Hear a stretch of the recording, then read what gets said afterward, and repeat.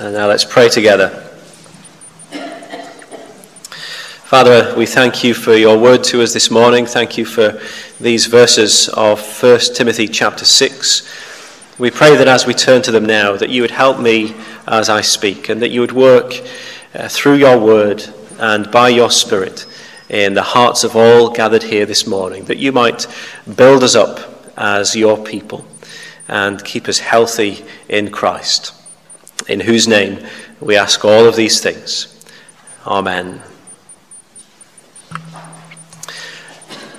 So please do keep your Bible open there at 1 Timothy chapter 6, and we're in verses 3 through 10 this morning. I'm sure all of us are very well aware of the big news story that is filling the headlines at the moment. That is the outbreak of the coronavirus. This virus that, of course, started in China and has now spread to many other parts of the world. And so far, according to the latest statistics at least, there have been over 80,000 cases and getting close to about 3,000 deaths as a result. And so at the moment, the scientists and the medical professionals are working hard to try and identify and, as well as that, contain the spread of this virus. And in these verses in 1 Timothy 6, Paul uses this kind of imagery to describe the situation that Timothy is dealing with in Ephesus. Now just notice for a second in verse 3, he talks about the sound words of our Lord Jesus Christ. And really literally, that word for sound there in verse 3 is also the word for healthy. And then contrast that with verse 4, where he talks about certain people having an unhealthy craving for controversy. And you see, don't you, in this passage, he is using this imagery of being well or being sick, being healthy or being unhealthy, as a picture to describe how the church is doing there in Ephesus, how the people in that church are doing spiritually. And Paul is saying false teaching is therefore a bit like an outbreak of a disease or a virus. And that is, it can spread through a church and bring with it spiritual sickness and death.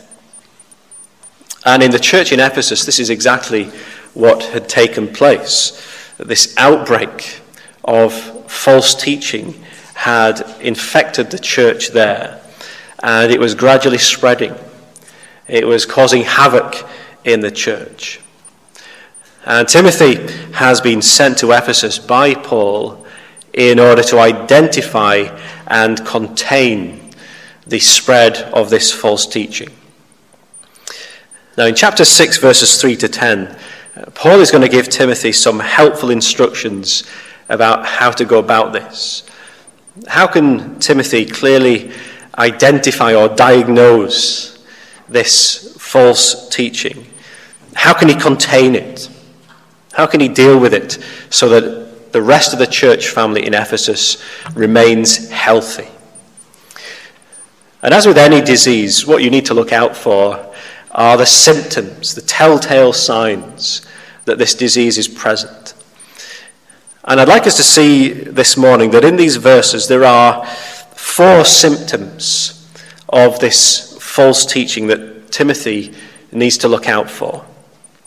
And we'll think about those symptoms and how we can spot them today, and how the sound or the healthy words of our Lord Jesus Christ deal with each of these things.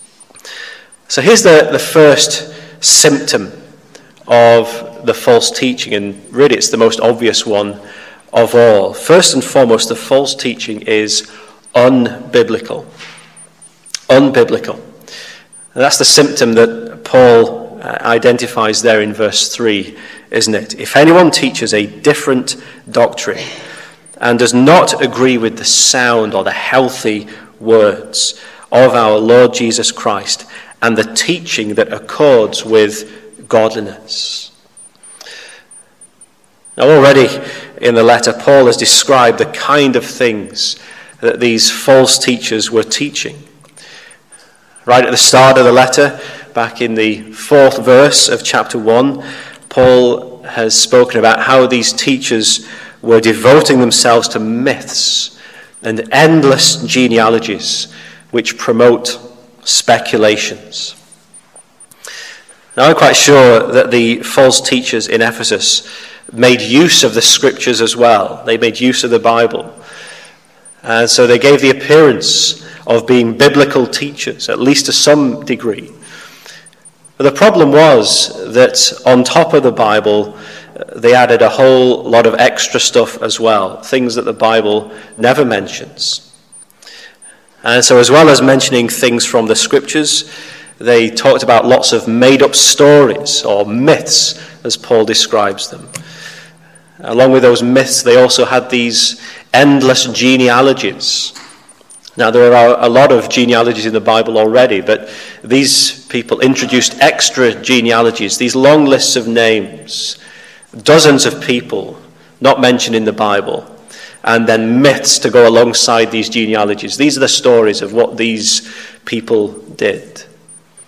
So they had all these extra stories that they added on top of the Bible, but not only extra stories, as well as that, extra rules as well. And that's what Paul touched on in chapter 4, if you remember, at the start of that chapter. He said that these false teachers forbid marriage and require abstinence from foods that God created to be received with thanksgiving. And so the problem here is that they're trying to forbid things that God allows. And you see that in both of these ways, the false teachers were unbiblical. They added extra stories and extra rules on top of the Bible. And this, says Paul, is the first symptom of false teaching. It goes beyond the scriptures. It adds to the scriptures rather than simply teaching what the Bible says and nothing more. And so here's the application for us. When we come across any kind of teaching that calls itself Christian, ask this question of it first and foremost. Simply, is this biblical teaching? Not just do they mention the Bible in their teaching, but more than that, is what this preacher or speaker or writer saying faithful to what the Bible actually says? Or do they add extra things on top? Extra stories which they treat as authoritative, or extra rules, extra demands that they place on people. And Paul is saying, if you see these things, extra stories, extra rules, that is a symptom that this is unhealthy, false teaching. Now, the classic application of this is found in Acts chapter 17. Paul, you remember there, is on his travels, and he comes to the town of Berea, and he starts preaching the gospel there in the synagogue. And some of the things that Paul was saying in that teaching in the synagogue, the things that he said about Jesus and about the cross and the resurrection, these things would have been new to some of the people listening to him there in Berea. And yet listen to how they responded to what they heard of Paul's teaching. This is Acts chapter 17. It says, they received the word with all eagerness, examining the scriptures daily to see if these things were so. And you see what they did is that they tested these things they were hearing by comparing these things with what the scriptures have to say. And if it didn't match with the scriptures, well, no matter how interesting it might be, they wouldn't believe it. And if it did match with the scriptures, no matter how surprising and challenging it was, They would believe it. And that, you see, is how to identify healthy teaching as opposed to unhealthy teaching, says Paul. Is it biblical or not? Or as he puts it here, does it agree with the sound, healthy words of our Lord Jesus Christ and the teaching that accords with godliness? That's the first symptom, says Paul. And then the second symptom is really two symptoms that in Paul's writing here in 1 Timothy always go together. We'll notice pride and ignorance. Together we can call those the second symptom because they always go hand in hand in 1 Timothy, as we'll see. Pride and ignorance. And so we come to the start of verse 4. Paul is talking about the kind of teacher who is teaching these unhealthy, unbiblical things, these extra rules and these extra stories. And he points out, firstly, their pride. He says he's puffed up with conceit. Now, one dictionary defines conceit as being proud of yourself, your actions, and your abilities. And Paul is saying there is more than a whiff of pride about these false teachers. They have a very high opinion of themselves. Again, Paul has touched on this back in the earlier part of the letter, back in chapter 1. In verse 7, we have the mention of pride there. He says these people desire to be teachers of the law. And what it means there is that they want all the recognition and all the admiration that the rabbis in the synagogue, the teachers of the law, had in those days. And so for these false teachers, their ministry was really a status symbol.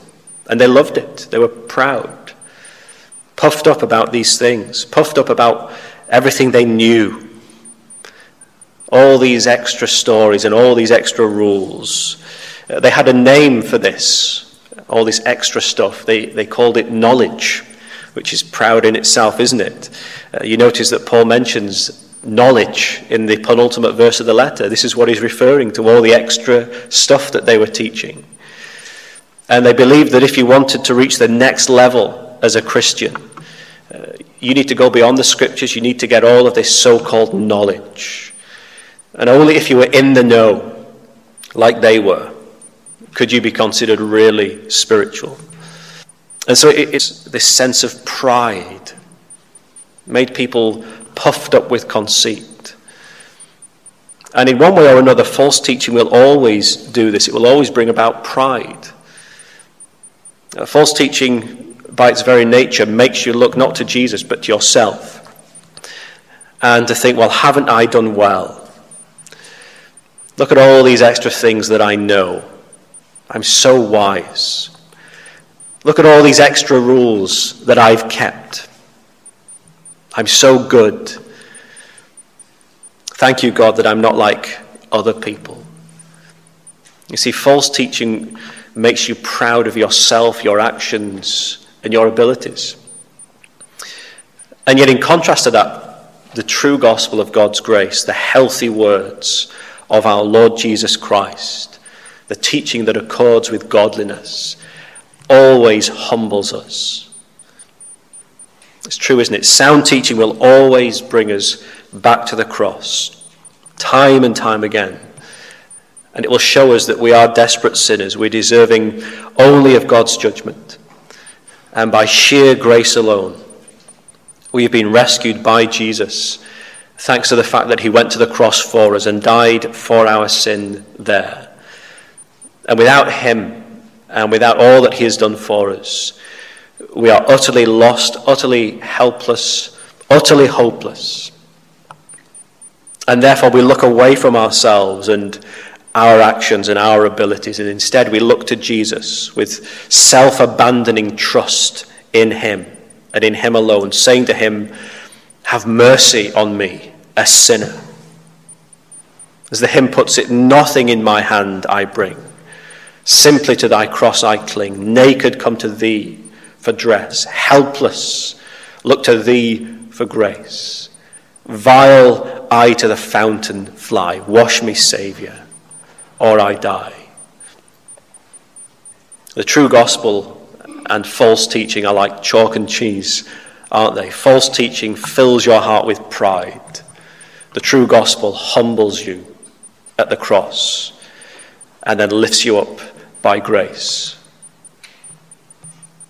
And alongside the pride in the false teaching, there is also ignorance. These two things, Paul says, always go hand in hand in false teaching, pride and ignorance. And it's ironic, isn't it? These false teachers were so proud, but at the same time they were so ignorant. And look at how the pride and the ignorance sit side by side in verse 4. It says there, he is puffed up with conceit and understands nothing. All this elaborate teaching, all these extra things, it's all just a facade, says Paul. There's nothing to it. It's all nonsense. The false teachers maybe sound impressive, but actually they're incredibly ignorant. And those who listen to them become afflicted with ignorance as well. In the middle of verse 5, Paul describes those who are drinking in this false teaching, and he says they're depraved in mind and deprived of the truth. And again, it's something that Paul flags up earlier on in the letter, back in chapter 1, verse 7. Again, notice how pride and ignorance sit side by side in that verse. Desiring to be teachers of the law, there's the pride, without understanding either what they're saying or the things about which they make confident assertions. Pride hand in hand with ignorance. Then notice the pride and the ignorance side by side again in chapter 6, verse 20. Avoid the irreverent babble and contradictions of what is falsely called knowledge. The pride and the ignorance side by side. These false teachers with so much to say, but it's just hot air, Paul says. They're so proud, but they're so ignorant at the same time. And in his second letter to Timothy, Paul says a similar thing there about the false teachers. He says, always learning and never able to arrive at a knowledge of the truth. And yet in contrast to that, sound, healthy teaching gives you the knowledge of the truth, doesn't it? What is the truth that sound biblical teaching gives you? Well, Paul has already summed that up for us in two places in the letter, you remember. He's given us these mini summaries of the truths at the heart of the Christian faith. And in both places where he sums it up, the spotlight shines upon Jesus Christ and what he has done. Remember chapter 3, verse 16, that summary of the truth. He, that is Jesus, was manifested in the flesh, vindicated by the Spirit, seen by angels, proclaimed among the nations, believed on in the world, taken up in glory. And even more succinctly, he summed it up for us in chapter 1, verse 15, where he said, the saying is trustworthy and deserving of full acceptance that Christ Jesus came into the world to save sinners, of whom I am the foremost. And it's Timothy's job there in Ephesus to repel the ignorance-filled teaching of the false teachers, and in its place to teach the church there the truth about Jesus and all that he has done. Chapter 4, verse 6, if you put these things, these truths about Jesus, before the brothers, you will be a good servant of Christ Jesus, being trained in the words of the faith and the good doctrine that you have followed. Chapter 4, verse 11, command and teach these things. Until I come, devote yourself to the public reading of Scripture, to exhortation, to teaching. So here's the difference between false teaching and healthy teaching. False teaching is filled with ignorance. Healthy teaching sets before people the truth of who Jesus is and what he has done. And then the next symptom of false teaching is controversy.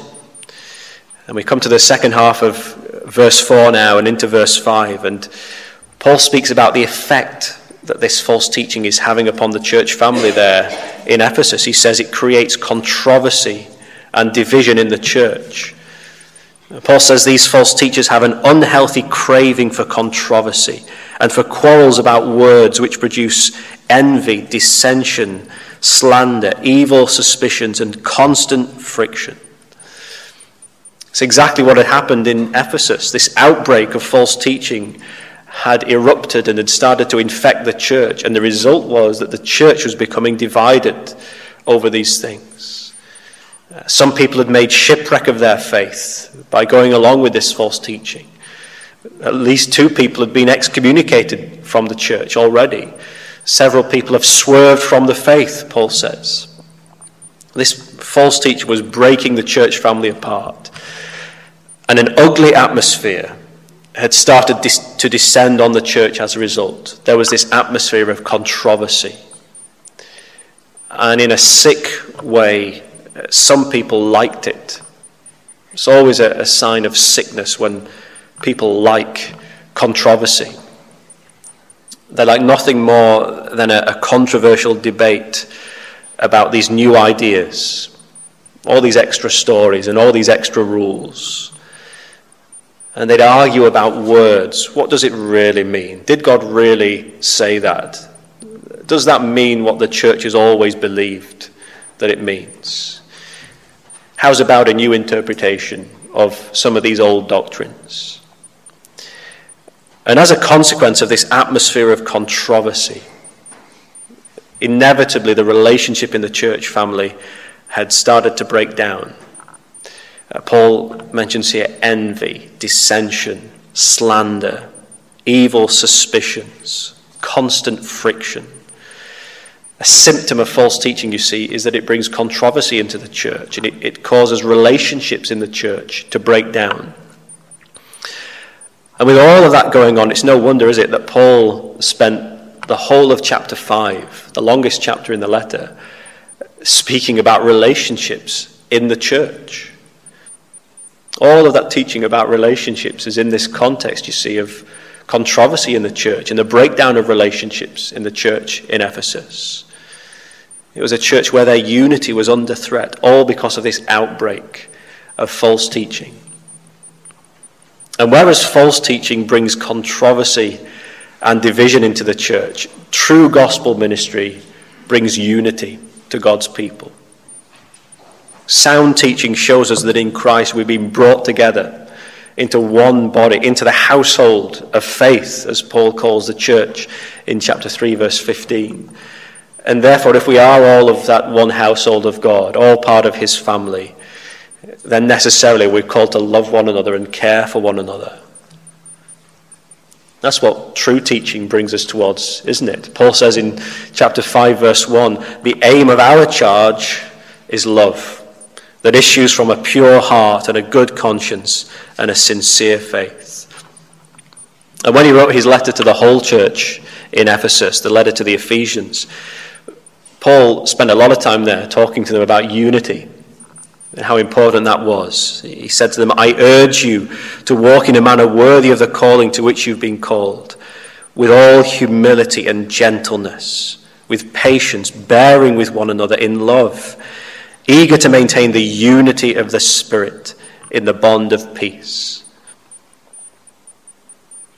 So true gospel teaching brings about the unity of the church, helps us to protect that unity and maintain that unity, the unity of the Spirit in the bond of peace. And it's all put at risk by false teaching, which will only divide people from one another. And then the last symptom of the false teaching here that Paul talks about is greed. Greed. What was the underlying motivation in these false teachers? Well, we've seen already, haven't we, that part of their motivation was pride. They wanted to get the status and the recognition that their ministry would give them. And also part of their motivation was this unhealthy craving for controversy. They enjoyed a good theological argument. If they'd be alive today, then they'd be on Facebook and Twitter, tweeting and Facebooking all of these theological arguments that you often see on social media, an unhealthy craving for controversy. But as well as those motivations, there was also this other motivation of greed. And Paul says there at the end of verse 5, the false teachers imagine that godliness is a means of gain. So they're in it for the money. Maybe they charged fees for giving teaching. And they saw their ministry as a means of making money, getting rich. And again, it sheds light on why earlier on in the letter, when Paul was teaching Timothy about those who would be elders and deacons in the church, he said there back in chapter 3, they must not be lovers of money. They must not be greedy for dishonest gain. Chapter 3, verses 3 and 8. And here in chapter 6, verses 9 and 10, Paul gives us this chilling picture of just how destructive the temptation of greed is. He says, those who desire to be rich fall into temptation, into a snare, into many senseless and harmful desires that plunge people into ruin and destruction. For the love of money is a root of all kinds of evils. It is through this craving that some have wandered away from the faith and pierced themselves with many pangs. Now, we don't have time to go into those verses in a great level of detail, but just notice very briefly the word pictures that Paul uses there in verses 9 and 10. He says greed is like a trap or a snare. People fall into it, and it leads eventually to their ruin and their destruction, both in this life and in eternity.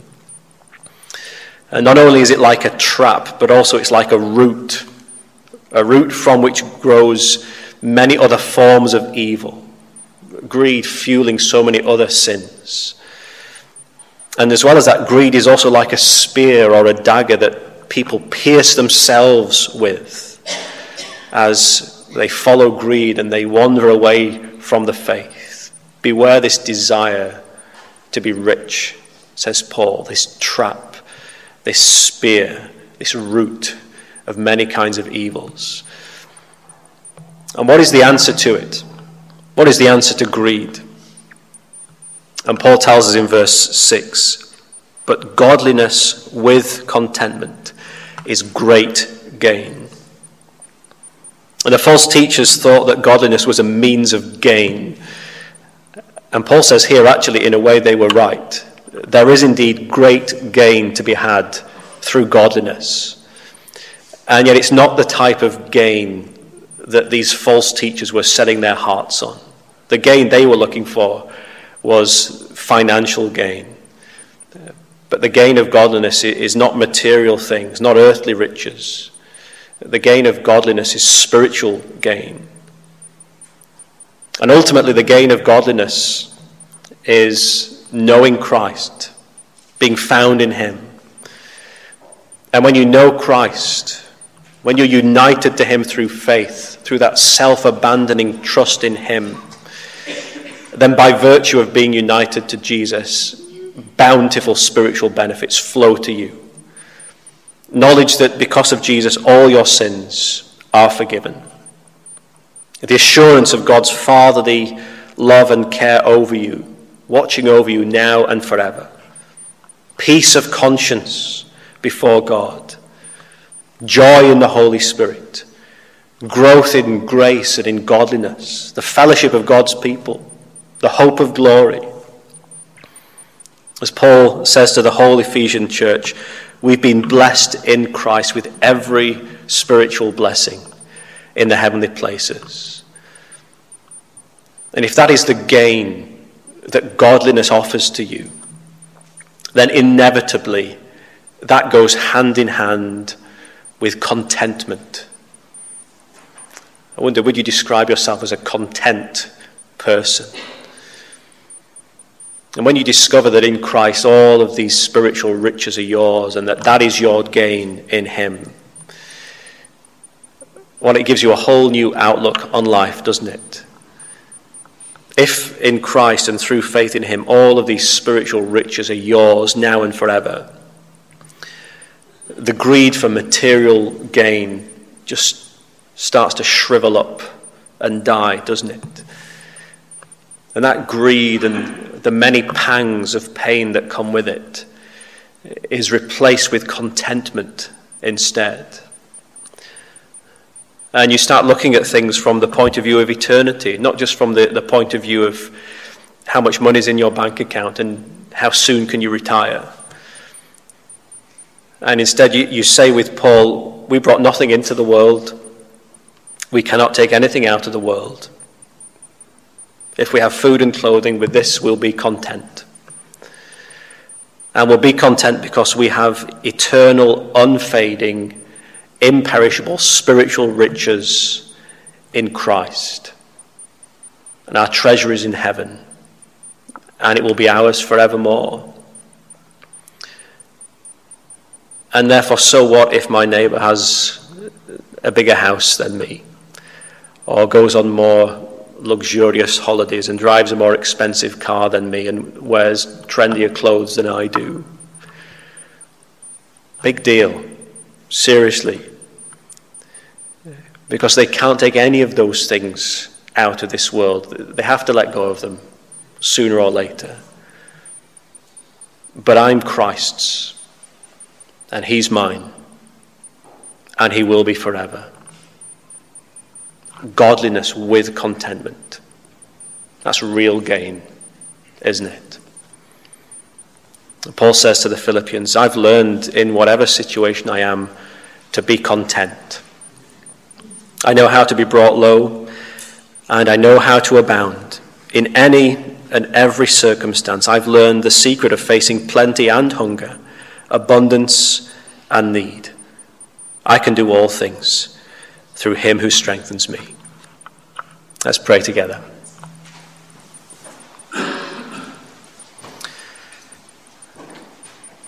Our Father, we thank you for these words of the Apostle Paul and all that they teach us. And we've seen this morning some of the symptoms of false teaching. We pray that you would help us always to be on our guard against it. Help us to reject any teaching that is unbiblical, marked with pride and ignorance, marked with controversy and greed. And instead, help us to drink in sound, healthy teaching. Teaching that is first and foremost biblical, and which humbles us before the cross, fills us with the knowledge of Christ, unites us in love for one another, and fills us with contentment in Christ and all that is ours in him. Our Father, we pray all these things in his most precious name. Amen.